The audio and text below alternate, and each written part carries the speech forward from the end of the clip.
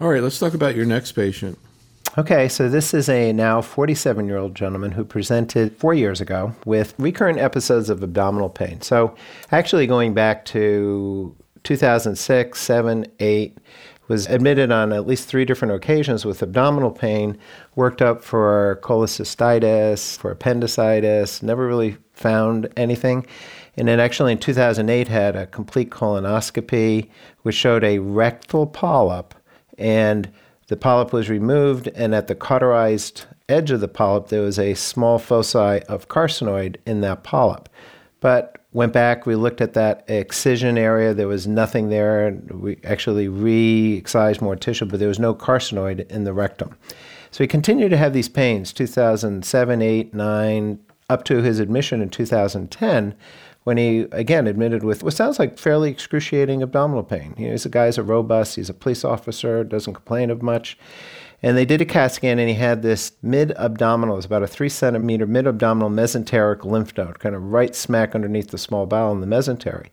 So he went to surgery to figure out what this was and try to look at, what might be happening. And he was found to have sort of studying of the small bowel with a tumor biopsy carcinoid. And I actually had a call from the surgeon that day kind of describing what was going on and, should he try to be heroic? If he was going to try to be heroic and try to resect this 3-centimeter mass, it was going to be mesenteric vessels, arteries, et cetera, et cetera. And, the bottom line, we said, no, this is just going to get your tissue and kind of move on. So I saw him, and we looked at his tumor. It was truly a carcinoid. It wasn't a poorly differentiated tumor. It was kind of your sort of run-of-the-mill carcinoid tumor. But he was having symptoms. He had measurable disease. He had this 3-centimeter mesenteric lymph node, and we began him on, we worked him up. He was a non-secretory tumor, 5-HIA, chromogranin, LDH, all negative. His octreotide scan was negative. But we did begin him on monthly octreotide, which he has been maintained on since 2010. His abdominal discomfort he's had maybe one episode over the last 4 years, but nothing that required even a call to me.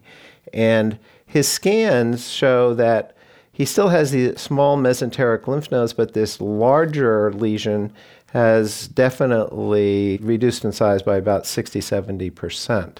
And when the surgeon examined him in the OR, he kind of ran the small bowel, and you could feel small little nodules within the small bowel, so he does have, I am sure, intrinsic small bowel or mid-gut carcinoid.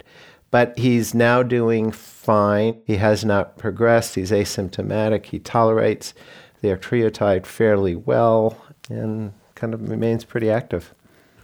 I'm kind of curious. Well, first of all, have you seen objective responses, Johanna, to octreotide alone? Yeah, occasionally you do. I think that was part of the impetus for the PROMID study is that though we'd been giving octreotide for a long time to try to decrease the effects of the secretory nature of carcinoid tumors, we always had thought, and it was anecdotally reported, that there was probably an anti-tumor effect as well. And in fact, we do have molecular reason to believe that there's potentially anti-tumor effect with binding octreotide receptors on the neuroendocrine tumors. And so this is just a very nicely illustrated case of somebody who's had a very nice response.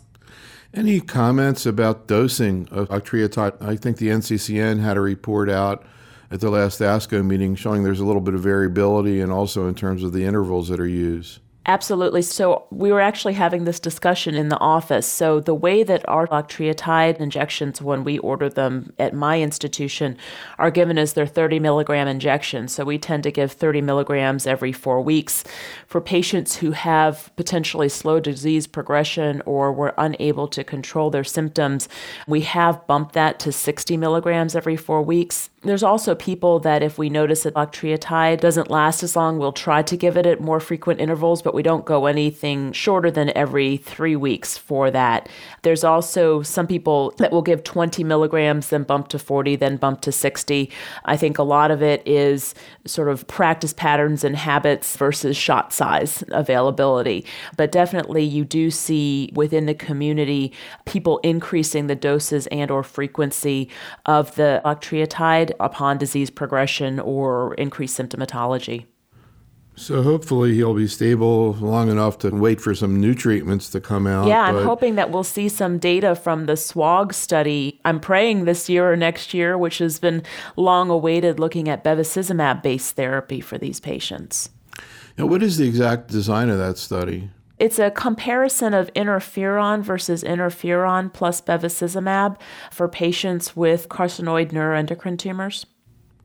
And what evidence do we have? I know Matt Kulke's done a lot of work on this in terms of anti-angiogenics in general in carcinoid tumors and bevacizumab specifically.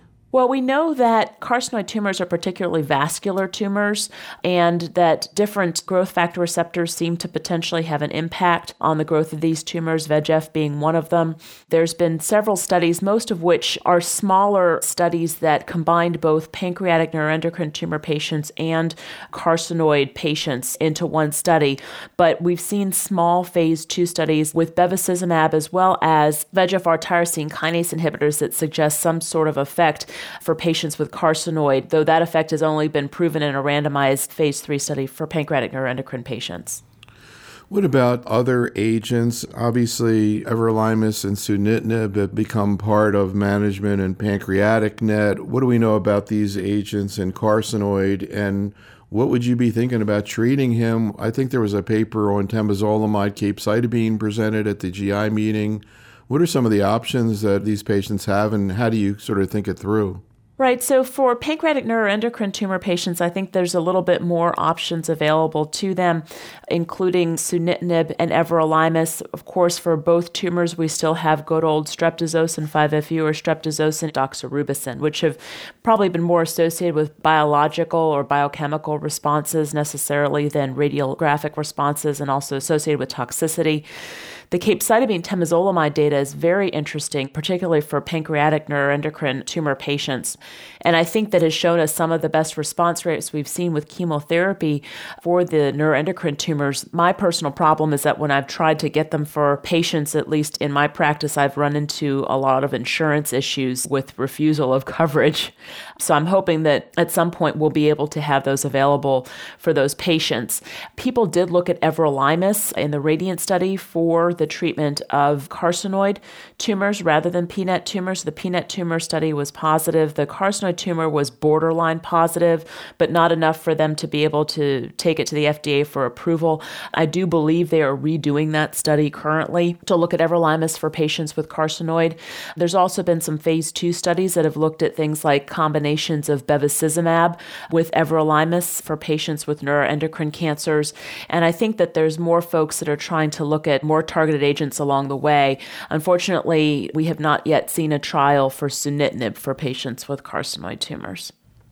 And in those with pancreatic NET, how do you go about sequencing chemotherapy, everolimus, and sunitinib? Right. So I think that's so individualized on the patient. I think that if I have patients with liver-only disease, sometimes I'll try to look at liver-directed therapy options before I go to systemic therapy.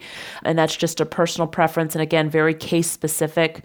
But if I do use a targeted agent, there's no data that says which one is better to use first versus the other. I tend to use sunitinib first and then move to everolimus unless I have a reason to not use an anti-angiogenic first, like if a person had uncontrolled hypertension, I was worried about coronary artery disease of some sort. And that's just a random choice. Truly, we don't know the right sequence to use these in. And again, Dan, maybe you can comment a little bit on him as a patient. I imagine particularly when he had that recurrence, I guess that was recurrence, it must have been kind of scary. What have you been telling him? What has he been asking you about what to expect from the future? Yeah, no, it was a very good discussion today. It's, for the last, 4 years, he's telling Johanna that he comes in, he's very easy to take care of. But his last visit, his wife came in and kind of wanted to know where we are 4 years into this. They had been to New York for second opinion, and at that time they had been talking about the trial, looking at octreotide in the 14 versus 6 months. So this is well over that period. They have 2 young kids. They were younger 4 years ago, but they're older, and they didn't want to blindside the kids with either news that was too bad or having them hear news from other people. So really a very open discussion that this is a disease that at least has given us a look, a peek at what its natural history will be, given the fact that it's been 4 years. So when we first met, some of these people progress very quickly, even though under the microscope they look like they're going to do fine. So I think they understand that in some ways they're fortunate that their disease is slow, well, it's actually not progressing at all, it regressed. But they're also very understanding and open to the fact that things can change. And as he said, hey, listen, this is what I have, I can't change it, and I'm going to keep doing what I can to take care of it. So a very open couple, because the wife was with him today, and she's very intuitive and smart, and kind of understands it as well, I believe. And I don't know if he's asked you this, but if he were to ask you, Johanna, what's the likelihood that this is going to take my life as opposed to me dying of something else, old age, etc.? He's asked that in a very non-direct way today when we were talking. He said, do you ever see these things all of a sudden become aggressive and take over? And I said, not usually. They tend to stay in a tempo that they're in, though if people do have slow disease growth over a long period of time, it can appear to become more aggressive. But I mean, I'm hoping that for this, and given how he's done so far for the last 3 years, I would hope that this wouldn't take his life, but it does have a chance to do so. I mean, he's a very young man. He's got a lot of life years left to live, barring any unforeseen complications. So, the highest likelihood is this will come to head at some point in time. It's just a matter of when. So I don't know if he has researched this or brought it up, but what about radio-labeled octreotide? There was actually a presentation on that at the last ASCO meeting, Johanna, and I've been hearing that now there are ways to get this treatment done in the United States. Is that the case? Yeah, I believe that there's trial centers that are opening in the United States. It formerly was available only in Europe, but they did present some data on responses to radiolabeled octreotide, and we're hoping to get more experience with it here in the U.S.